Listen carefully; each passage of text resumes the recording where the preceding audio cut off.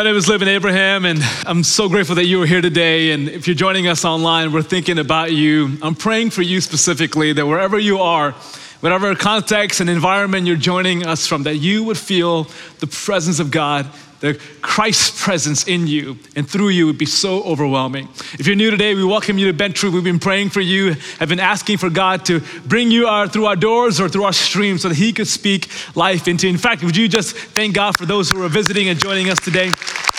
We're grateful for you. Thank you. Heard a story about, you can go ahead and turn in your Bibles to 1 Peter chapter 3. We're gonna be hopping in there just in a few minutes here. I heard a story about a guy who would go to small group just every week, and he was regularly committed to going to a group, which is awesome. You need to be in a group. All the people in the group say amen. Amen. It's life-changing. So this guy would go to group, and every week he would be overcome with shame and guilt because he blew it that week. And he would pray the same prayer every week. He would say, God, I'm so sorry for the sins I've committed. Please come and clean out the cobwebs in my life. Clean out the cobwebs in my heart. So then week 2 would come out, and then he would do the same thing. God, I blew it again. I'm so sorry. Just clean out the cobwebs in my life.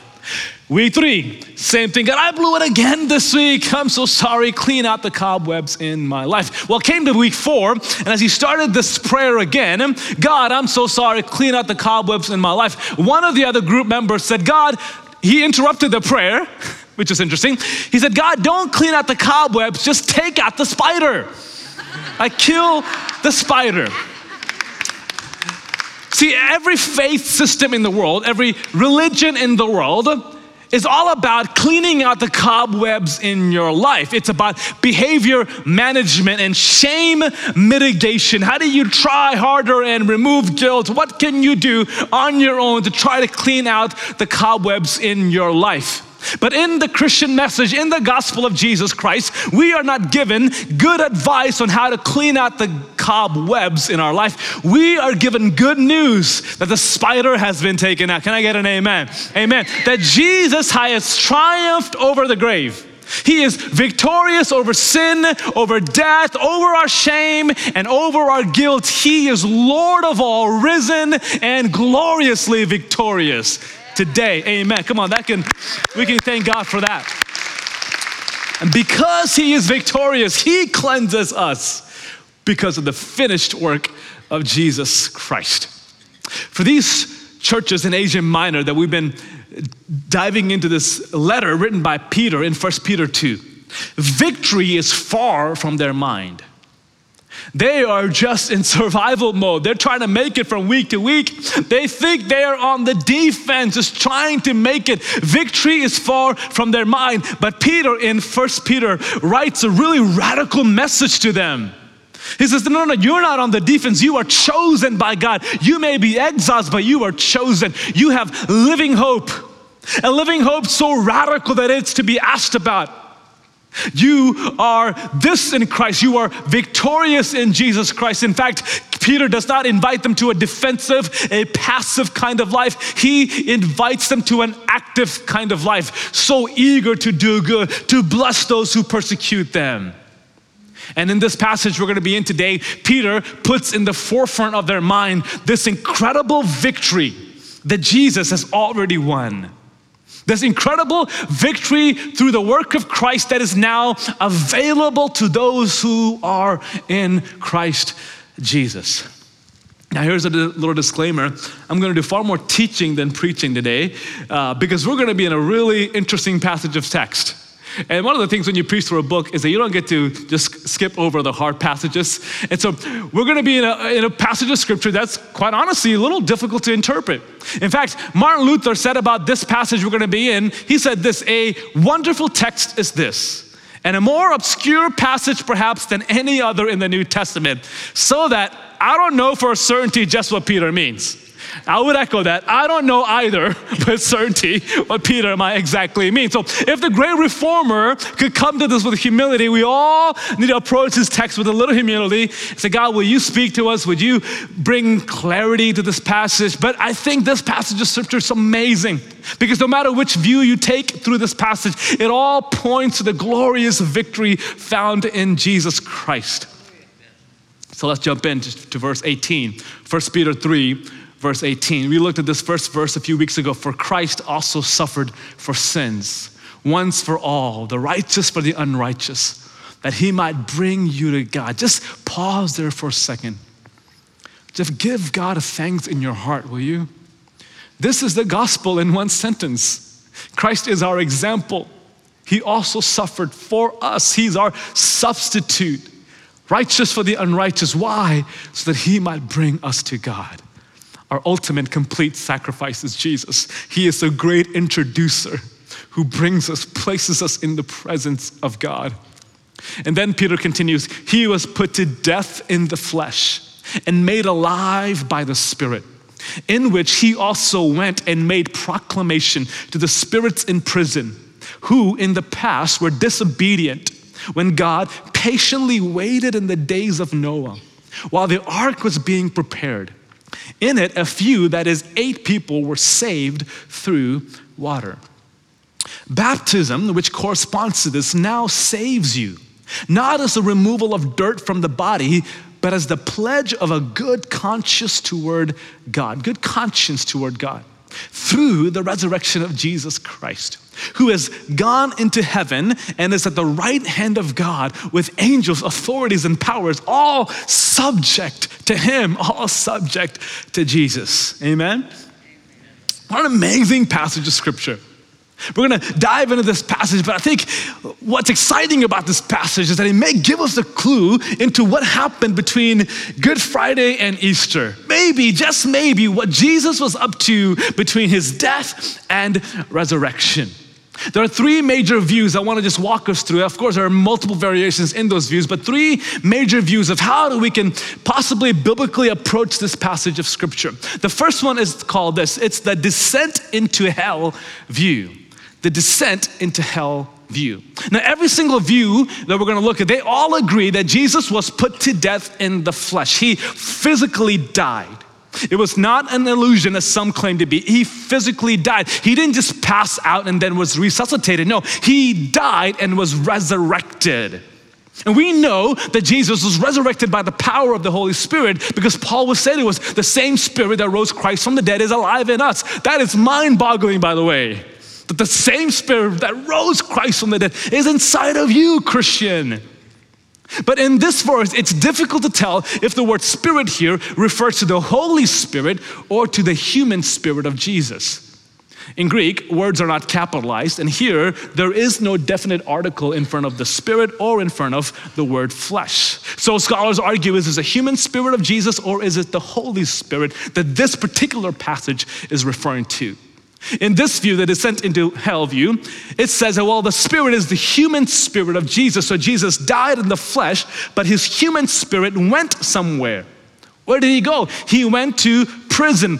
And the word prison here refers to the underworld. You can call it Hades, you can call it Sheol, you can call it hell, whatever it might be. Jesus, after the cross, went to the underworld, went to hell, went to Hades. And what did he do there? He made a proclamation to spirits in prison. And this particular view interprets the word spirits as human beings who had now died and gone to that place. Particularly those who in the past were disobedient when God patiently waited in the days of Noah. So this view says perhaps this is saying that Jesus, his human spirit, went to hell and proclaimed the gospel to those who died without Christ. Perhaps for the purpose of preaching the gospel so they could see him and have a chance to accept him as Savior. Some said this is the moment where anyone ever who died before Jesus was able to receive the gospel of Jesus. So his human spirit went to hell and proclaimed the gospel perhaps for their conversion.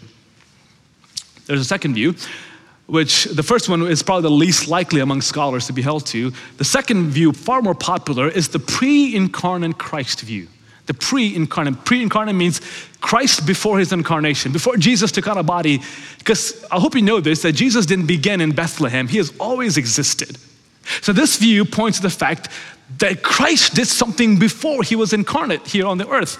So this view says the word Spirit is the Holy Spirit. It's the Holy Spirit of God. So he was put to death in the flesh, made alive by the Holy Spirit, in which or by whom he also went and made proclamation of the spirits in prison, who were in the past disobedient when God patiently waited in the days of Noah. This pre-incarnate view of Christ says that the Holy Spirit raised Christ's body to life, and it is the same Holy Spirit who was making proclamation when? In the days of Noah, to those who are being disobedient to the message of Noah in his generation. So this view says that, well, the spirits really are the people that lived in Noah's generation. They're in prison, meaning either it was going back into the past to say they lived in a life of ignorance and sin, captive to that life. Or the word prison here refers to those who were disobedient to the message of Noah, the message of repentance, are now in Hades or hell. Same thing as the last view. But the emphasis of this particular view is that Jesus, who was raised alive by the Holy Spirit, it was by that same Holy Spirit. Jesus was pleading through Noah.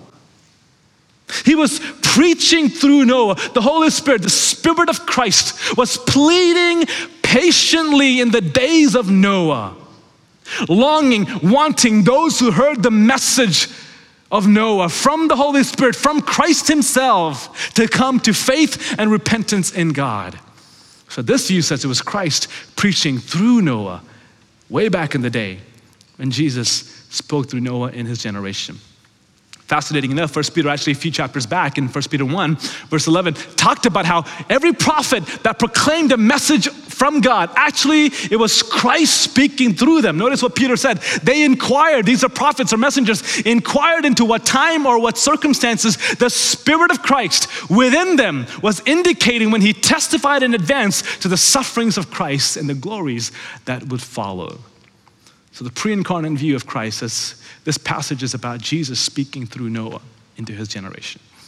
There's a third view, probably the most common among scholars. It's called the triumphal proclamation view, the triumphal proclamation view. This view, like the first view we talked about, also says it was a human spirit that went somewhere. And this spirit went to the same place, to the underworld or Sheol or hell, whatever you want to call it. It went there. But the spirits are not people who died apart from Jesus. The spirits are demons and fallen angels who are in bondage or in chain in the prison in Sheol. These are demonic forces, authorities, and principalities, perhaps going as far back as Genesis 6, where you read about these fallen angels back in Genesis in the days of Noah or before the days of Noah. It's these spirits that Jesus went to make a proclamation. But the proclamation wasn't sharing the gospel in order for them to be saved. This proclamation was proclamation of his victory, vindication, a proclamation that Christ is victorious. In 2 Peter chapter 2, verse 4-5, Peter says this, "For if God did not spare the angels who sinned, but cast them into hell and delivered them in chains of utter darkness to be kept for judgment. And if he didn't spare the ancient world, but protected Noah, a preacher of righteousness, and 7 others." This passage really gives us a glimpse of a world we don't see. Sometimes we think everything we see is what we see. There's a whole world, a spiritual dynamic to our existence that we don't see. So those who hold to this view have this idea that Christ went and made proclamation of victory in the places where these demonic forces were held and enchained. It was sort of this idea that after the cross there was a party going on in hell. Demons and fallen angels celebrated the fact that they had gotten rid of the Son of God. They thought for sure God's plan had now been thwarted, but just when the party was getting lit, here comes Jesus, claiming victory, proclaiming that he is victorious over sin, death, and the grave, that he is gloriously victorious. I like this view. I like this scene where hell's celebration is interrupted by the presence of King Jesus. Paul actually says it like this in Ephesians 4, verse 8-9. "For it says, when he ascended on high, he took the captives captive. He gave gifts to people, but what does he ascended mean except that he also descended to the lower parts of the earth? The one who descended is also the one who ascended far above all the heavens to fill all things." All right, is it clear as mud yet? I'm not going to ask you to take a vote on which you think is right. But here's what I think. You ready? I do think that it was the Spirit of Jesus preaching through Noah. Because any single time, any person, whether it's me on a platform or you at your workplace or you in your community, in your neighborhood, where you open your mouth and you begin to proclaim a message for God, it is the Spirit of Christ speaking through you. All through the Old Testament, it was the Spirit of Jesus prophesying, the Spirit of Jesus calling people to repentance. And anytime we open our mouths and talk about the glories of God, it's not us in our own power doing that. It is the Spirit of Christ, the power of Jesus preaching through us, just like he did in Noah's day. And I also think that Jesus disrupted the party in hell, and he declared himself to be victorious over sin, death, and the grave, and he broke the power of Satan, and he broke the chains of the enemy. He held the captives captive, and he declared victory once and for all. Can I get an amen? Those two things can be both true, and I know that on the night he died, on the afternoon he died, graves were open, tombs were emptied, and dead people came to life, because even at the death of Jesus, there was so much power that invaded death and hell. Paul would say it like this in Colossians 2, verse 14 to 15. He erased the certificate of death with its obligations that were against us and opposed to us, and has taken it away by nailing it to the cross. He disarmed the rulers and authorities and disgraced them when? Publicly. Openly shamed them, disgraced them publicly. He triumphed over them in him. It would have been enough for Jesus to triumph over our sin, but he didn't stop there. He triumphed over Satan and his forces. So whichever view you take, all of it points to the fact that Jesus is victorious. Jesus is King. He is Lord. There is no ruler, no dominion, no power that can usurp the authority and power of God. Imagine what this would have meant for the readers of 1 Peter. They're being pushed aside, marginalized. Many of them will be lit as night torches in the garden of Nero for entertainment. They're wondering, have we lost? Is it worth it? Is it even worth following this Jesus at the sake of our life? And Peter is saying, it is worth it. Jesus suffered, he died, but his story didn't end with his death. He rose from the grave and he is victorious. He's saying to his readers, hang in there, endure with this Jesus who suffered for you, because if you endure with him, you will be victorious with him. The Christians in first century are wondering, does Nero have the last word? Does evil have the last say? And Peter is saying, no. Jesus has the last word. He has the last day, because he is already victorious. You may read the headlines on the news channel, see the brokenness around us, and you might wonder, what is happening in the world? Does evil prevail? Does evil win? And the answer is no. We read the book. Jesus is victorious. He is already king. He has the last word. Amen. He does. Paul would say it like this to Timothy in 2 Timothy. This saying is trustworthy. If we died with him, we will also live with him. If we endure, we will also reign with him. And if we deny him, he also will deny us. Let's endure, church. Let's die with him so we can live in victory every day with Christ. Peter intentionally brings up the illustration of Noah, the example of Noah. But because the parallels between Noah's story, it's so true of this early church, and it's true for us today. Noah and his family were a minority because they believed in God.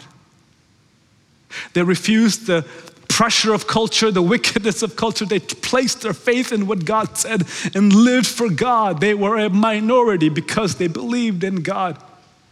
And they believed that a judgment was coming where the world will be judged, and so they preached a message of repentance. They were a minority preaching a message no one wanted to hear, and in response to that, they were ridiculed, marginalized, and humiliated. And Peter says, in the days of Noah, God patiently waited. All through the 120 years while the ark was being built, God was patiently waiting, and I believe he's doing the same. Peter actually tells us in 2 Peter that he's not slow in keeping his promise. No, he's just being patient. Every day waiting for one more life, one more family, one more child, one more adult to come to faith in Christ, not wanting any to perish, but all to come to repentance in Him. He is being patient. It was only 8, Noah and his family, that were saved through the flood. Because narrow is the way that leads to life. It was open for anybody. It was invited for the whole world, but narrow was the way because only a few chose to go through it. It is through Christ alone that we are saved. He is the door of the ark. And that door, by God's grace, is still open for us today. But ultimately, Peter wants these listeners in ancient Asia Minor to know that though Noah was a minority, though his message wasn't heard, they ultimately were victorious because God gave them ultimate salvation. He saved them, He rescued them. That's also true of us today. As Peter thinks about the story of Noah, he thinks about how Noah and his family were saved through water. They were not just saved from the waters, the flood waters, they were saved through the flood waters. The same waters that brought judgment to the world was the same water that saved Noah's family. Because the same water that covered the earth and destroyed the world lifted the ark and brought Noah and his family to safety.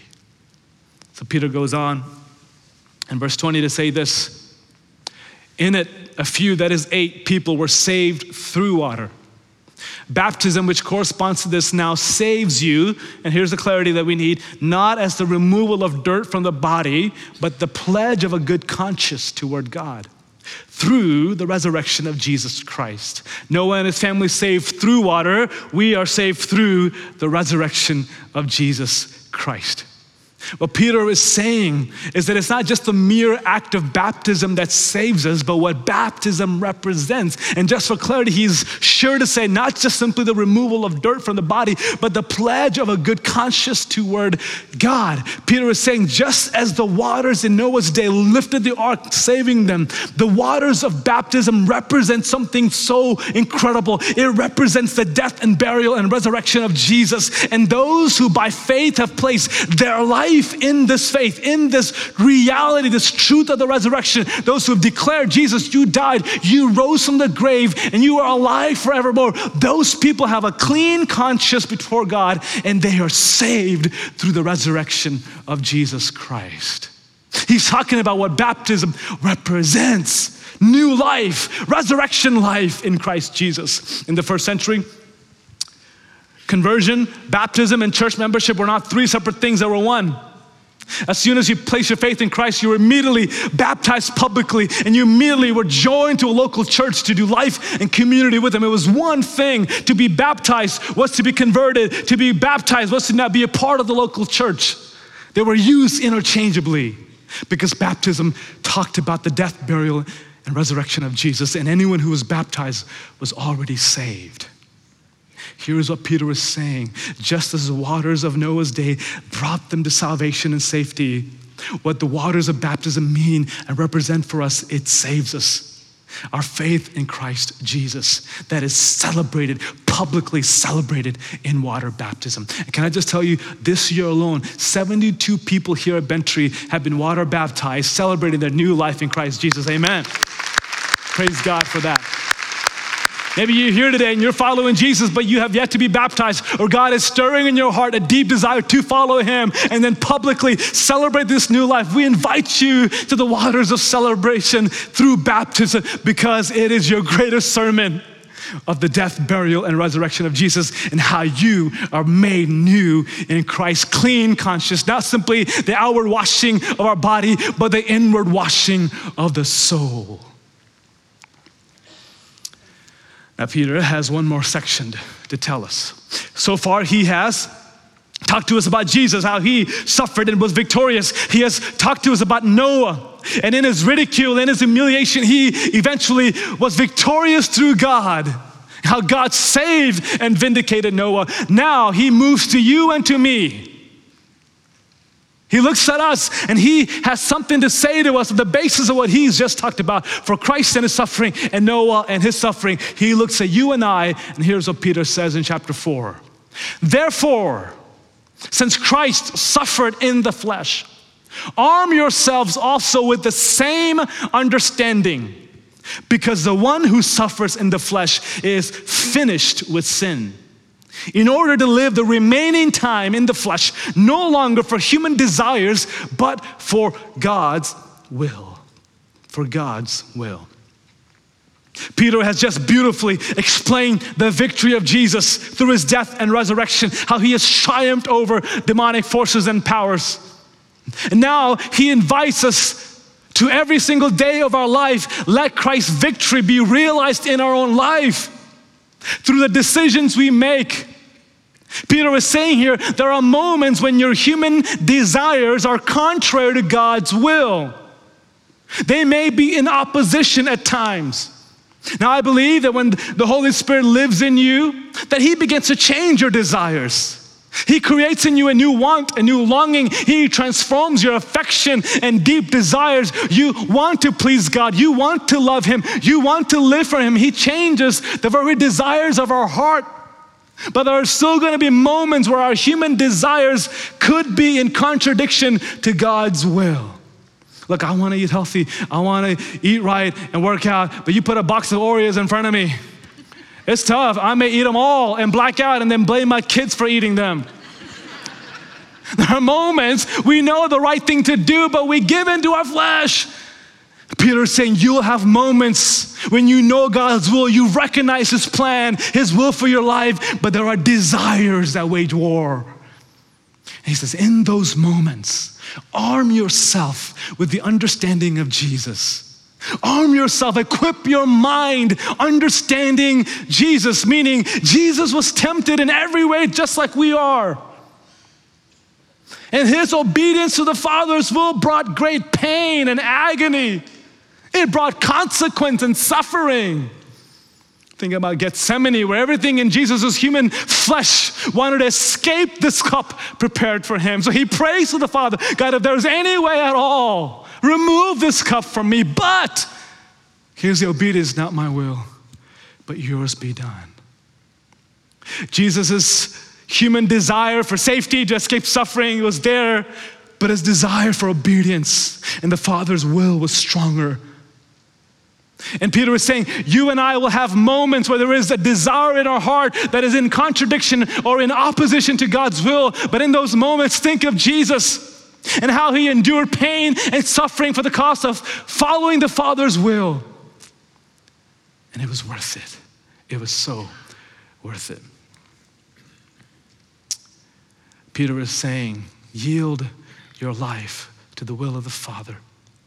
And then he says, Christ suffered in the flesh, arm yourself also with the same understanding, because the one who suffers in the flesh is finished with sin. What does that mean? Are we forever done with sin? No, I think this is saying when you make decisions, knowing their consequences, when you make choices that honor God and that where your human desires yield to God's will, knowing that it may come with a price and still you say yes to God's will, you say yes to his conviction. Peter is saying, this is proof that sin no longer holds you in bondage. This is proof that Christ is victorious, and the Christ who is victorious in you is now victorious through you. That Christ's victory now impacts your conduct, your decisions. See, at the cross, sin lost its grip on you. But in your day-to-day decisions, you lose your grip on sin. At the cross, sin was done away with, the consequences of sin. But every single day when we make choices that honor God and our human desires yield to God's desires, we are proving we're done with sin. We've lost every grip of sin because we're saying, Jesus, you are far more precious. You are far more pleasing to me than sin. Peter goes on in verse 3 and he says, for there has already been enough time spent in doing what the Gentiles chose to do, carrying on in unrestrained behavior, evil desires, drunkenness, orgies, carousing, and lawless idolatry. They are surprised that you don't join them in the same flood of wild living, and they slander you. You're following Jesus, you're following his standards when it comes with persecution and slander, and it's not popular. They will give, meaning those who ridicule, they will give an account to the one who stands ready to judge the living and the dead. For this reason, the gospel was also preached to those who are now dead, so that although they might be judged in the flesh according to human standards, they might live in the spirit according to God's standards. Peter is speaking about those in first century who heard the gospel, who accepted Christ as Lord and Savior, and they chose to live in a way that honored God. They chose to make moral decisions and live a kind of life that was distinct and separate from the norm, from what culture said was appropriate. And because of that, they were ridiculed, they were ostracized, and eventually they died. And the world saw that and said, look, they died just like everybody else. But Peter's saying, no, they might have died according to human standards, but according to God's standard, they are more now alive than ever before. They're alive in the Spirit. They're experiencing real freedom and true life. It reminds me of what D.L. Moody said. Before he died, he said, one day you'll hear in the papers that D.L. Moody is dead. He said, don't you believe a word of it, because I will be more alive that day than I am today. This is a promise for everyone who is in Christ, that death is not the end, it's the beginning. It's not an abyss that we are stuck in. No, it's an open door into the very presence of God. So Peter says, those who died in the flesh according to human standards, no, they are alive in the Spirit forever. What is born of flesh may die, but what is born of the Spirit never dies. It lives forevermore.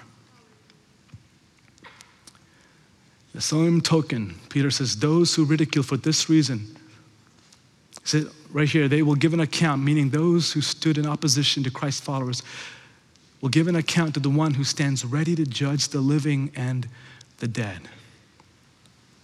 This is a hard statement to read and to believe. It is saying that there is a universal judgment coming for living and the dead, not just for Christ's followers, but for those who refuse this message as well. It's the universal purview of God's judgment. And this statement is radical today, just as it was in first century, in a pluralistic way. Today, in a relativism-driven religion. If your truth works, good for you, but I got my own truth. You believe Jesus, great for you, but I'm going to believe my own way and follow my own God. Peter's saying, regardless of whether you believe in Jesus or not, there is a judgment coming for living and the dead. For Christ's followers, we have already been judged and declared righteous. We've already transferred from the kingdom of darkness to the kingdom of light. But there is a day of judgment coming, and this ought not fill us with a sense of, oh, I can't wait for the world to see this. It ought to fill us with anguish, pain, with sorrow, knowing that on that day, many will see Jesus as a judge and not a savior because they refused his message. It ought to bring tears to our eyes. And that's why Peter said earlier in chapter 2, for many, Christ is a cornerstone. For those who believe, he's a cornerstone. But for those who rejected, he is a stumbling block. They will trip over him. For Christ's followers, this is the closest to hell we'll ever get. But for those who have not yet believed, this is the closest to heaven they'll ever get. For Christ's followers, it's the closest to hell we'll ever get. But for those who are outside of Christ, this is the closest to heaven they'll ever get. And if you're apart from Jesus today, I want to plead with you in the Spirit of Christ. The door of hope is still open. The door of grace, the door of the ark is still available, and Christ is pleading with you. Turn your heart by faith to Jesus Christ, and you will see him as a beautiful Savior, as a Father who loves you, accepts you, embraces you into his family. There are two extremes that people can find themselves in. One is legalism, and the other one is license or licentiousness. Two extremes, legalism and license. Legalism forbids what God allows, and license allows what God forbids. Legalism says for you to be saved, you got to perform and do and earn your standing with God. So your position in Christ is achieved by your performance. So do more, try harder. Well, that's not the gospel. Licentiousness or license says, because you're already loved, accepted, and forgiven, do whatever you want to do. There are no rules, there are no absolutes. Live whatever lifestyles, make whatever moral decisions or immoral decisions you want. You're already accepted. You have full freedom and license. And in fact, first century, they had this issue as well. Well, we've been given grace, so let's sin more. Both of those things are false. Legalism is false. It's not the gospel. Licentiousness, license is also false. So what is the gospel? Well, the gospel is not somewhere in the middle. The gospel is not a balance between the two or give and take and try to find a balance. No. The gospel is a whole new way of life. It is called grace. It's a whole new sphere of living. It is a whole new plane of life. And the Bible says grace has two definitions in the New Testament. One definition of grace is that we are forgiven. We are freely accepted in Christ. His work on the cross, as soon as we turn our heart to Christ, He applies it to us. We are declared righteous. He takes on our sin. We don't achieve our standing with God. We receive it by grace. That is liberating and that destroys legalism. Your position in Christ is because of Him and Him alone. You are forgiven, loved, and accepted in the beloved. That is grace. The second definition of grace is divine enablement, spiritual empowerment, where grace enables you to live a life that you naturally cannot live on your own.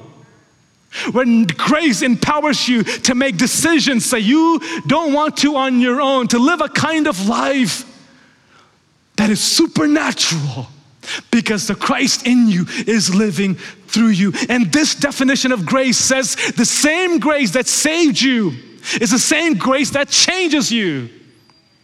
The same grace that transferred you from the kingdom of darkness into the kingdom of light now transforms you to be light in the world. We are saved by grace and we're transformed by grace. And the grace we experience in our soul, the washing of the soul, now transforms us. It changes our actions. It changes our conduct.